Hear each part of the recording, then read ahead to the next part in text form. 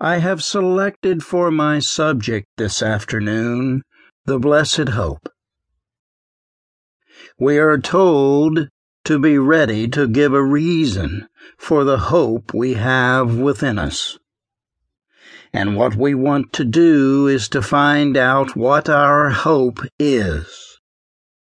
I believe there are a great many people that are hoping and hoping when they have no ground for hope. I don't know of any better way to find out whether we have true ground for the hope we have within us than to look in Scripture to see what the Scripture has to say. Now, faith is one thing, and hope is another. When hope takes the place of faith, it is a snare. Faith is to work and trust. Someone has said that life is to enjoy and obey and be like God. But hope is to wait and trust, to wait and expect. In other words, that hope is the daughter of faith.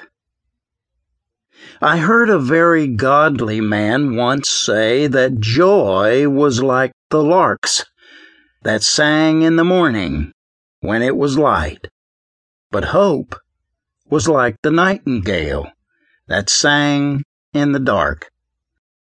So that hope was really better than joy. Most anyone can sing in the morning when everything is bright and everything going well. But hope sings in the dark, in the mist and the fog, looks through all the mist and darkness into the clear day. Faith lays hold of what is in the Scripture. Faith is laying hold of that which is within the veil and what is in heaven for us. Now, we cannot get on any better without hope than we can without faith. The farmer who sows his seed sows it in the hope of a harvest. The merchant buys his goods in the hope to find customers.